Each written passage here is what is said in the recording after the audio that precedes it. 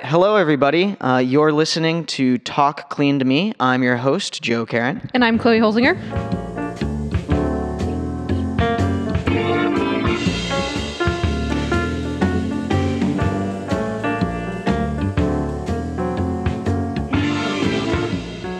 And today we are sitting down with a special guest. Alex, if you could go ahead and introduce yourself and maybe talk a little bit why this will be a bit of a different show today than normal. Sure. So my name is Alex Pena. I was the CEO and co-founder of Avalanche Energy. You'll notice that I said was because Avalanche Energy no longer exists. Some startups actually make it and are successful, which you hear about. Some of them don't quite make it, and that's probably what you'll hear about today. Before we really get into the life and times of Avalanche Energy, I was hoping you could first tell us a little bit about that technology that you were attempting to launch. And since our audience will probably be more familiar with its cousin, photovoltaics, if you could distinguish that technology from photovoltaics. Sure. So the goal behind Avalanche Energy was to really take hot water and try and make it free from solar power, just like what you have with photovoltaics. With photovoltaics, you take sunlight, convert that into electricity, which you can then use to power lights and your computers, devices like that. Really, the idea was similar for what you could do with hot water. If you take the sun, heat up your water, you could reduce your natural gas bills, electric bills, and essentially anything that would need hot water in your house, like showering. So that's what we were trying to go after. The real technological, innovation that we were pushing was that it was a 2-axis tracking system.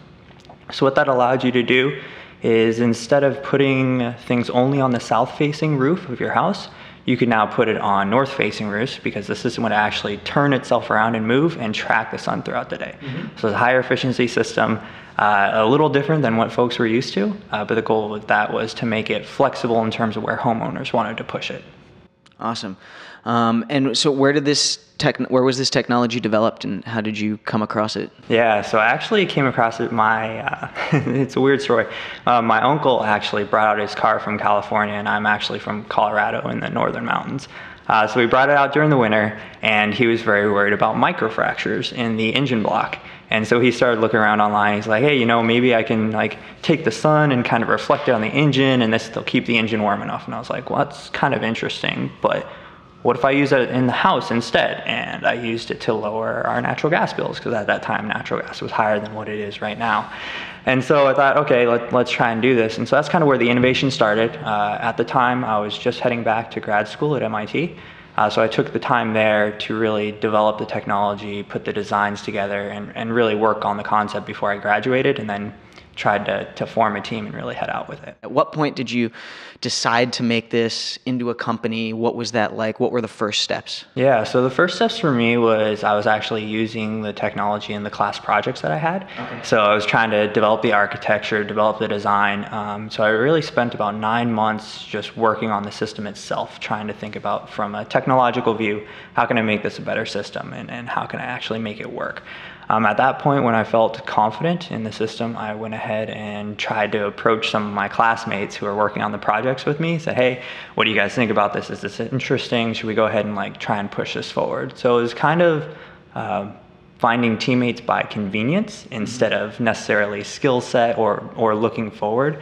So I think it was just I was looking for anybody who was interested and would help me. So that was kind of how it started.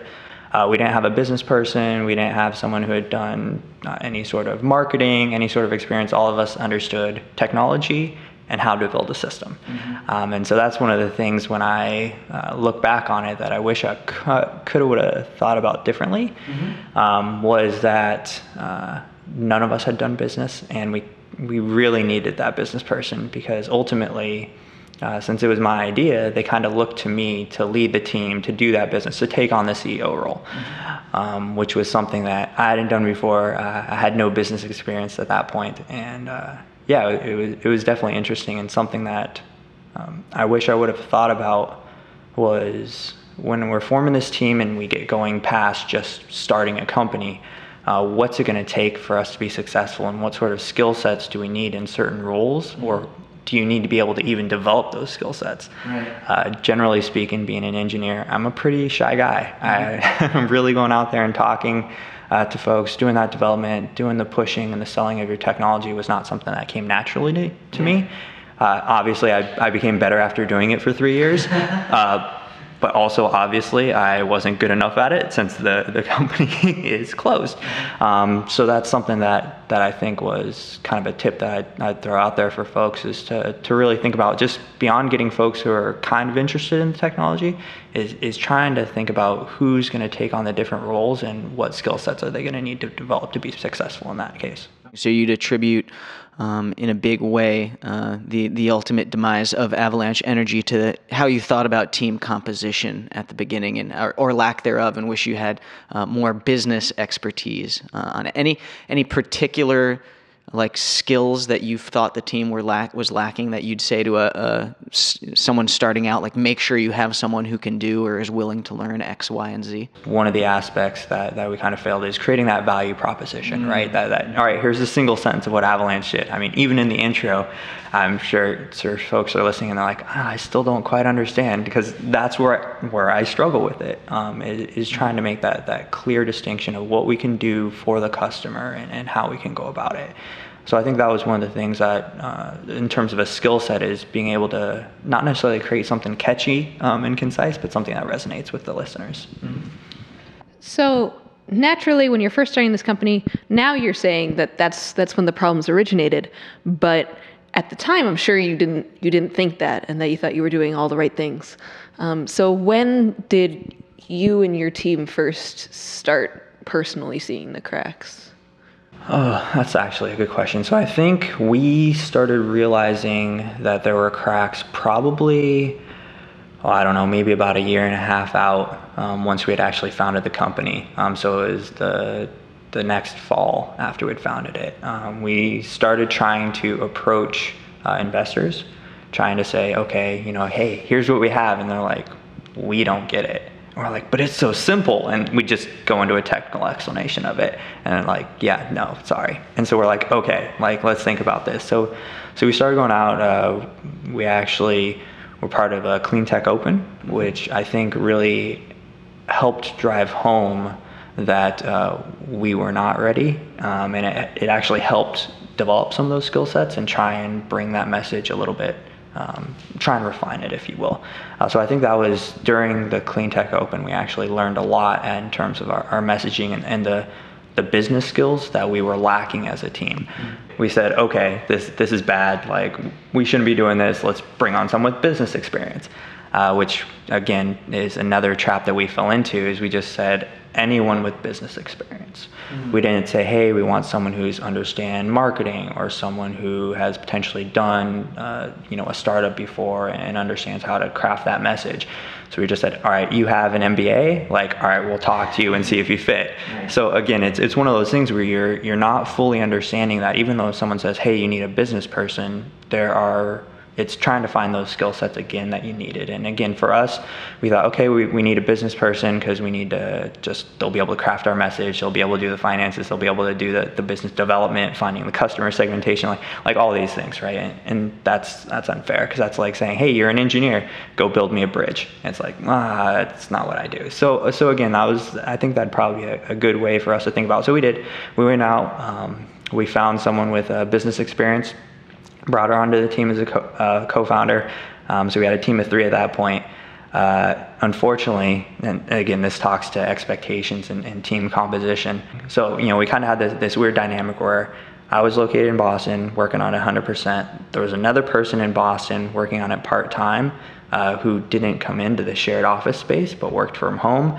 And then we had a third party who was in Nevada working on it part-time while working on another thing. So one of the things that I wish we would have done, because it ended up causing issues with the team later, was discussing how committed each of us were, mm-hmm. and that level of commitment and what it was going to translate into for doing work on Avalanche and pushing it forward.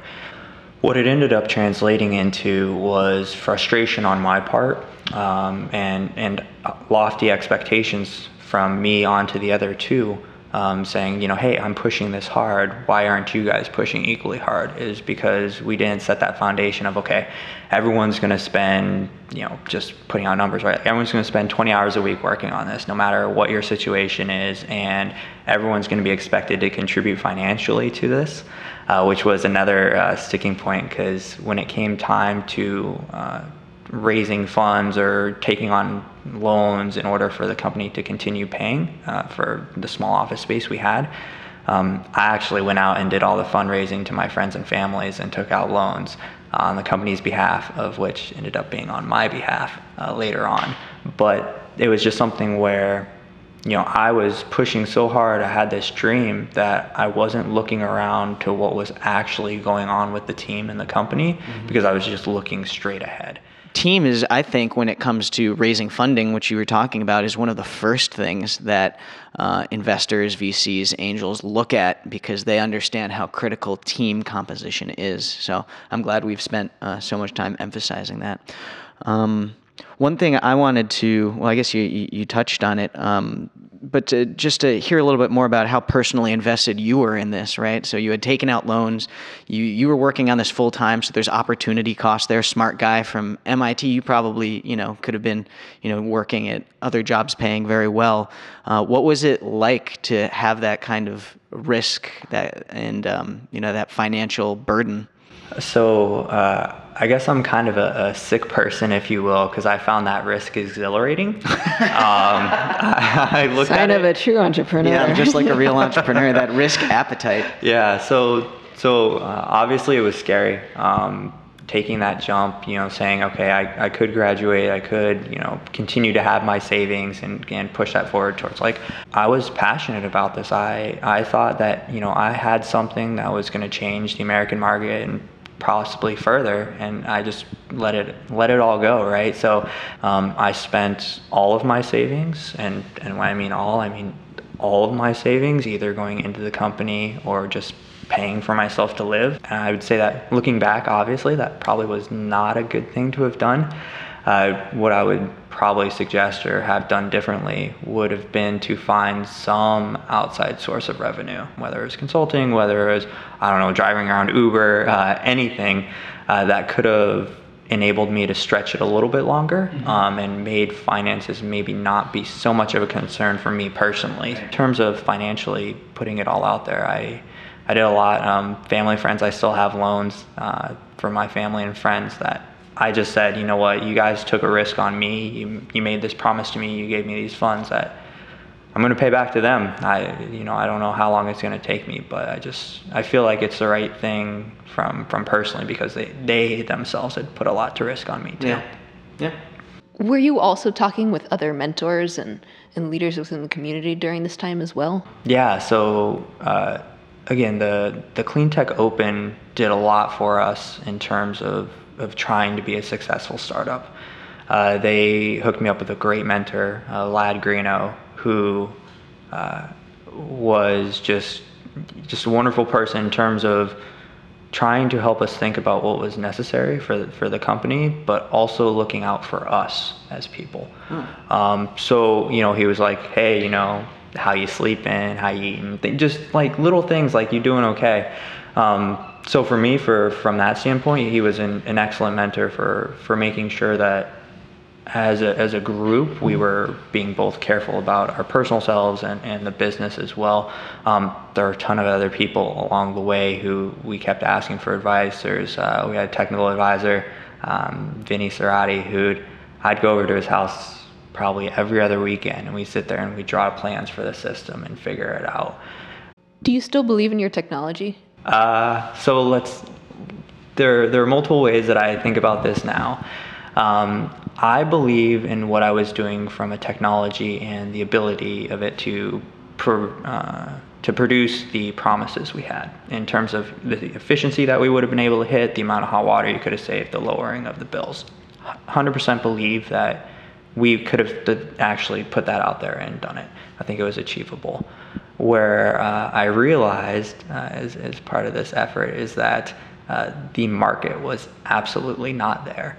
And this was one of the things that actually led to the downfall of Avalanche as well, was that being system engineers and technologists when we first started the company, we really didn't look at the market all that hard. We said, oh, everyone has hot water. Like there's 330 million people in the U.S. and therefore if we do the 1% of the market thing, like everything will be fine. When we went back and we looked at the number of solar hot water installations in the U.S., it was something like 30,000 over the entire year.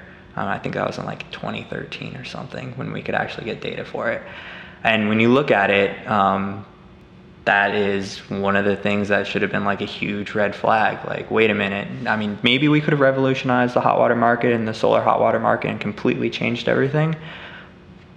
But it kind of tells you that like people aren't interested in this. And when we did some of the financial calculations as natural gas prices dropped and electricity prices in different areas just weren't there or weren't high enough, you could see like, yeah, we were saving people, $120 a year. And people would go like, okay, so if I just don't drink coffee twice per month, I've done the same exact saving as what you've done over the whole year. So why would I make this investment? It didn't matter that we had 3-4 year payback with all the subsidies that were out there for solar hot water.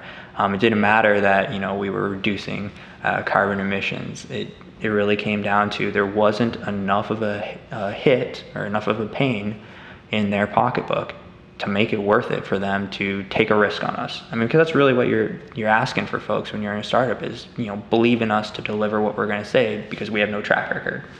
When we first spoke,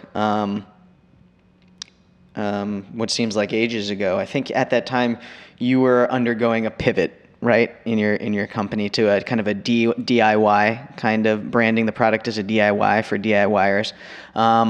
And I'm realizing recently I've heard people starting using pivot for other reasons, so I enjoy that the parlance of the startup has like grown out into other people's lives. That's maybe just because I hang out with people in startups all the time.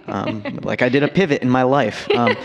But that's hysterical. I just want to hear about some, and we talk about this a lot with startups, right? That you need to pay attention to the market and pivot, right? Can you tell us about some of the major pivots you went through, why you decided to make those pivots, and the relative successes of those? So we started out looking at solar hot water for homeowners, doing a standard installation and working with it. When we went through the Clean Tech Open and brought on the business co-founder, she suggested going after companies, after businesses, saying, okay, what about looking at breweries? They need a lot of hot water, or laundry facilities, or things along those lines. Let's think about selling more units to fewer customers as a way of trying to ease the sales cycle. So we chased after that for a while until we realized that the way I had developed the technology had actually bounded it very specifically for how much energy it could produce.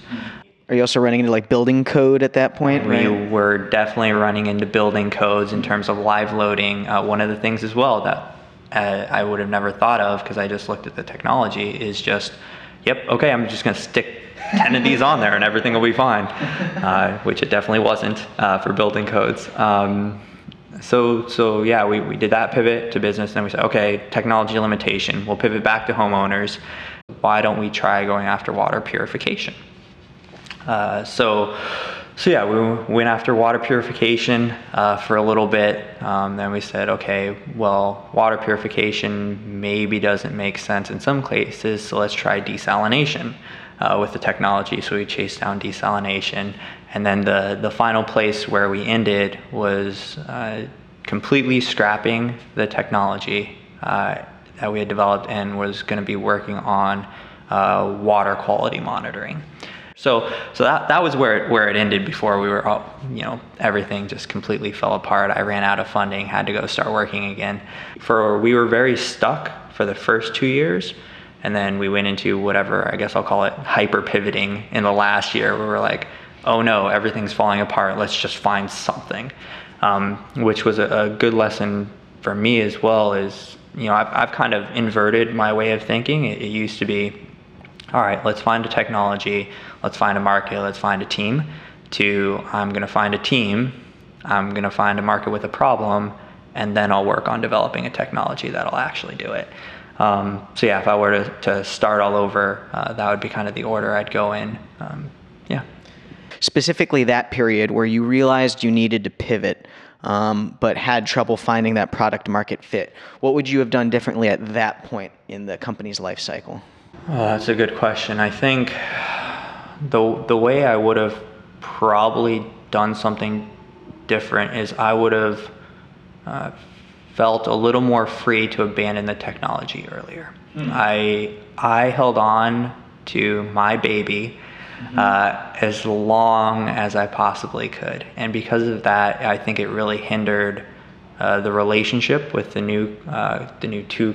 last two co-founders that I had on. And I think it really kept us back from finding something that could have had Avalanche, even though it would have been a completely different direction, could have had Avalanche be successful, because we were still lugging around this hot water system and trying to force it into markets instead of just doing complete clean slate and saying, okay, where is there trouble and where is there a market that we can actually work in and then find a solution. We got to that at the end. But I think at that point, everyone was so burnt out from doing this rapid pivot cycle and not having any success that by the time we got there, it was just like, I can't do this anymore. And I think the last two co-founders saw my spirit, if you will, kind of die along with the technology dying. So again, kind of grim stories, right, that you won't really normally hear people talk about. But yeah, the startup gave me some of the highest highs I've ever experienced, and definitely the lowest lows. And yeah, I guess I'll talk about that one really quick if you guys don't mind, in terms of lowest lows. Yeah, hopefully give support to folks who may end up going through that. We were working on getting a grant from Mass Clean Energy Center to give us $50,000 to develop the technology, create some prototypes. We had made it to the finals. We were very confident. We thought the odds were in our favor, and unfortunately we weren't selected. So at that point for me, I'd pushed everything on that. Funding was in trouble. I'd run out of friends and family funding, was almost through my personal funding as well. And so I was very distraught about that. And that is also, I think it was 2 days later, when the business co-founder, who was my only co-founder at that time, said, sorry, there's no finances here, I'm leaving. So not only had I not had the financing that I needed, I had also lost my co-founder, who I thought I could rely on to move with me through the tough times. So yeah, I couldn't do anything for 2 days. My girlfriend at the time, now my wife, just tried to take care of me. It was like I was a sick puppy. You'd just been so defeated. And it was a call from my uncle, the one who had the crazy idea about the car heating, who got me started on this, who said, I feel sorry for sending you down this path, but I'm extremely happy that you've done it, and I've seen how you've grown because of it. And it'd be a shame if you threw all that growth away just because things didn't go your way this time around. And it was just trying to understand that, even though the startup didn't, or the funding didn't come through, the startup wasn't delivering what I had expected, it was shifting that frame of mind of understanding what else the startup had given me. It gave me that confidence that maybe wasn't there before, or just was covered up a little bit.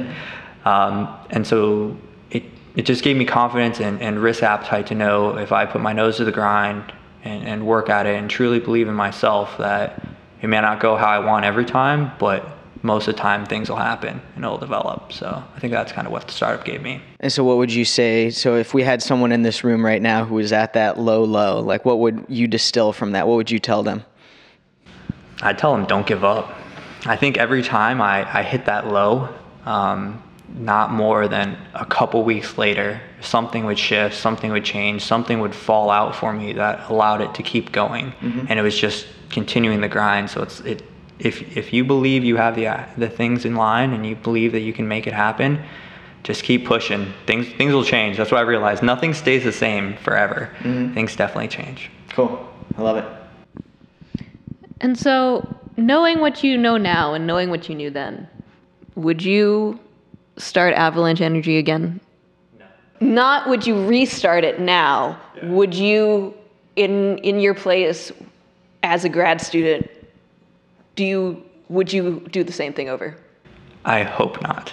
And so this is why I'll say it like that is, I think in terms of Avalanche, from a technology standpoint, again, I believe we were sound, but I had been looking at things backwards. I'd been putting the cart before the horse. And so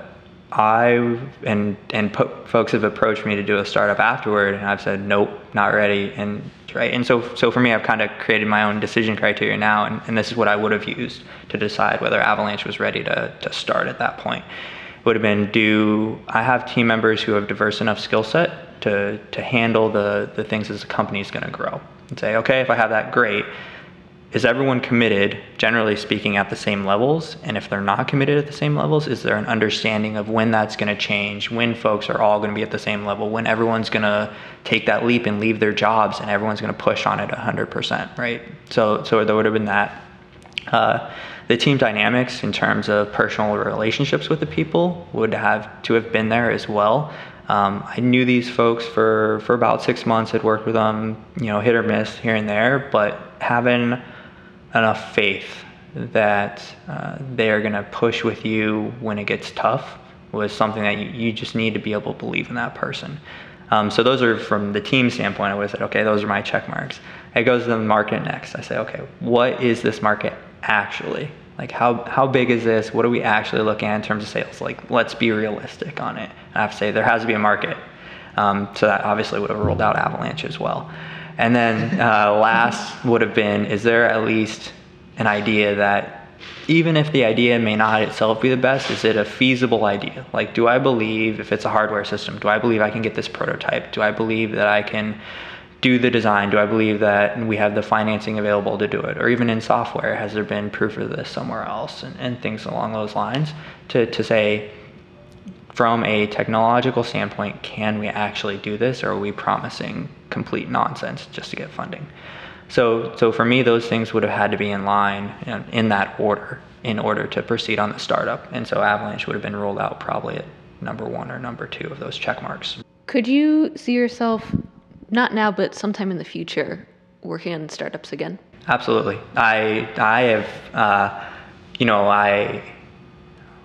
I think for Avalanche Energy, the experience that I gained there was, I wouldn't trade it for anything. In my mind, I think I have more to give than what I can currently do in my kind of job and how I'm working about it. I think there are greater things that I can accomplish, and addressing problems that folks have, businesses have, whatever it may be, is kind of what I like to do. And that's, again, something that I learned about myself in this process, is that I will never be a CEO again. Mm-hmm. While I was able to do it, I gained some skills from it. I understand I don't have the right skill sets for it. I understand it's not who I am, nor is it necessarily who I want to be. I don't want to be the business person going out there and making those deals. I want to be the guy who's sitting there in the lab doing the technology and figuring out how to make something work. Because what really drives me is solving the problem, not necessarily making sure the problem is heard or making sure that folks are getting it into their hands. I just want to solve problems. And I think that was something that this experience taught me, and has helped me to shade ideas as well, is that I need to be in a role where I'm allowed and given that freedom to just solve problems. Okay, so my last question, I just want to hear about like the final days of Avalanche Energy. If we could just go out with that, and maybe hopefully this will be a little cathartic for you too. Walk us through the final days of Avalanche Energy. Sure. So the final days, and I'll stretch out into weeks. Me and the co-founders were meeting about once a week for an hour during the evenings, because at this point I was working in my job full time. I was supposed to be working on Avalanche during the evenings for 2 hours a week, or 2 hours each night, and then all day Saturday, and that wasn't happening. I had lost every drive. So I kind of knew that pushing it forward and in my view, is being unfair to my co-founders, mm-hmm. because I was no longer holding up my end of the bargain, right? And when I came to that realization, I talked to my wife about it. I said, hey, what should I do? And she's like, look, you have no drive anymore. Just don't string them along. Don't wait. And it was actually difficult timing, because one of the co-founders was getting married in about 2 months. And so I actually thought about not killing Avalanche until after her wedding to make sure that, because she was so happy. She was so enthused working on this. So I didn't want to like crush her, but came to the realization that, it was important to do that. So we met for our normal evening meeting. I was like, look, I'm done. And that was the conversation pretty much, is I'm done, I can't do this anymore. And she's like, yeah, I know, I can see like your eyes don't have it anymore. You're just not here. And I'm glad that you've told me now. And so I've still stayed friends with her, still been in contact. That's great. She's like, hey, when you do get ready again, let me know. She still wants to do a startup, which is great. She believes in me. And so, I think that was kind of the end of Avalanche. It was just trying to pull things together and just come to grips with it myself and just admit that it was over. Time to move on. Well, I think that's it. Because I'm just kind of struck by two things about your story. That it's, a lot of times on this podcast we're interviewing folks who are on that upswing, and there's kind of some rose-tinged glasses happening there, right? Everyone's excited, and this is really cool. But frankly, a vast majority of startups don't make it, and this is what happened. Those stories are important. So I'm really glad you shared that with us. And the other thing I want to say is, you hear this all the time from folks, and you never know if it's really true or not, but people say that, if you go out there and you make your startup, and if you fail, you'll have grown as a person, and you'll still be energized to do that next thing. And other people want to work with you because, if you tried and failed, that means you're someone who's learned a lot and will have more to contribute to that next thing. So something that strikes me is, I think it's wise of you to wait until you're emotionally and ready to do it. But I think it's really cool. You also recognize that someone who's gone through your experience is going to be in very high demand for that next startup. And it's inspiring for me to actually talk to someone who's ready to potentially do that leap again. So I think that's what really strikes me about this story. The biggest thing for me is that going back to the core leadership team, I actually yesterday gave a talk at Harvard Energy Journal Club.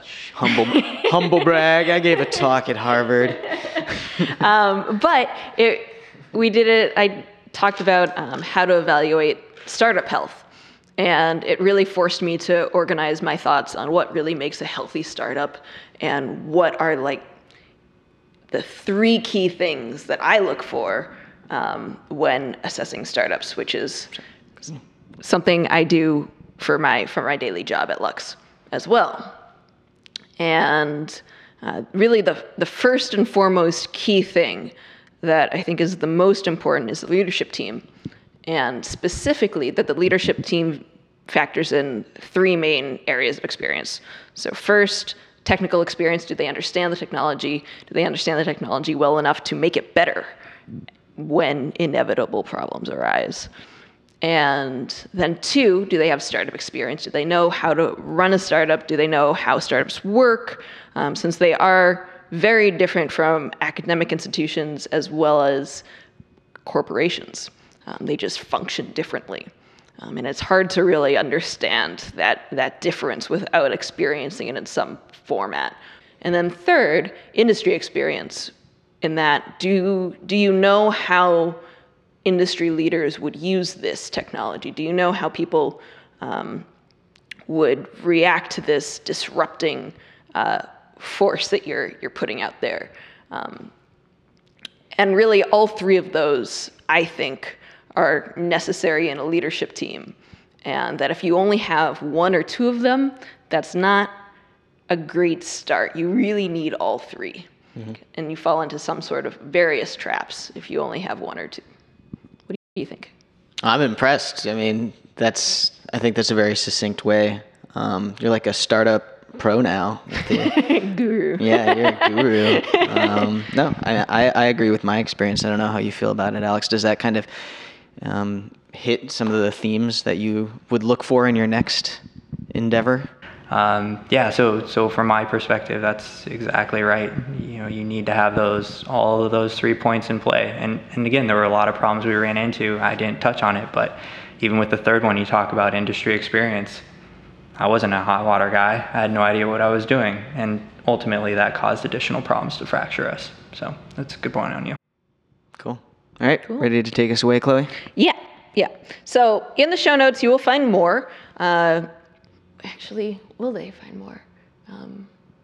Why wouldn't they? Oh, because there's no website? I'd say if there are any folks who hear this who are interested in chatting, maybe going through any of these challenges and would like a perspective on it and someone who's gone through it before, I'm happy to chat with folks. I've always tried to be as open as I can about the experience, and I'll try and be that way with you if you decide to reach out. So they'll leave my contact information down there, and look forward to chatting if you need. Perfect.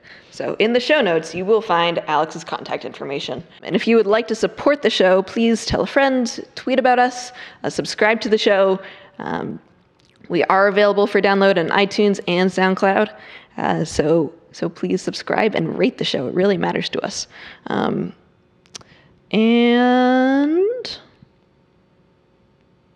in the future, we may have a newsletter, potentially. So please add your email to our email list on the website. And for suggestions, please get in touch. Visit talkcleanpodcast.com, tweet at us at talkcleanpodcast, or email contact@talkcleanpodcast.com. Cool. So please reach out, guys. We'd love to hear from you. Your thoughts on the show. Giving us those 5 stars really help. If you want to make any bizarre requests based on our challenges from first season, you're welcome to do so. We'll probably start coming up with some challenges again soon too. But that's pretty much it for us. Alex, thanks for coming on the show. This was a lot of fun. And thanks for listening, everyone. Thanks a lot. Thanks for joining us. Thank you, guys.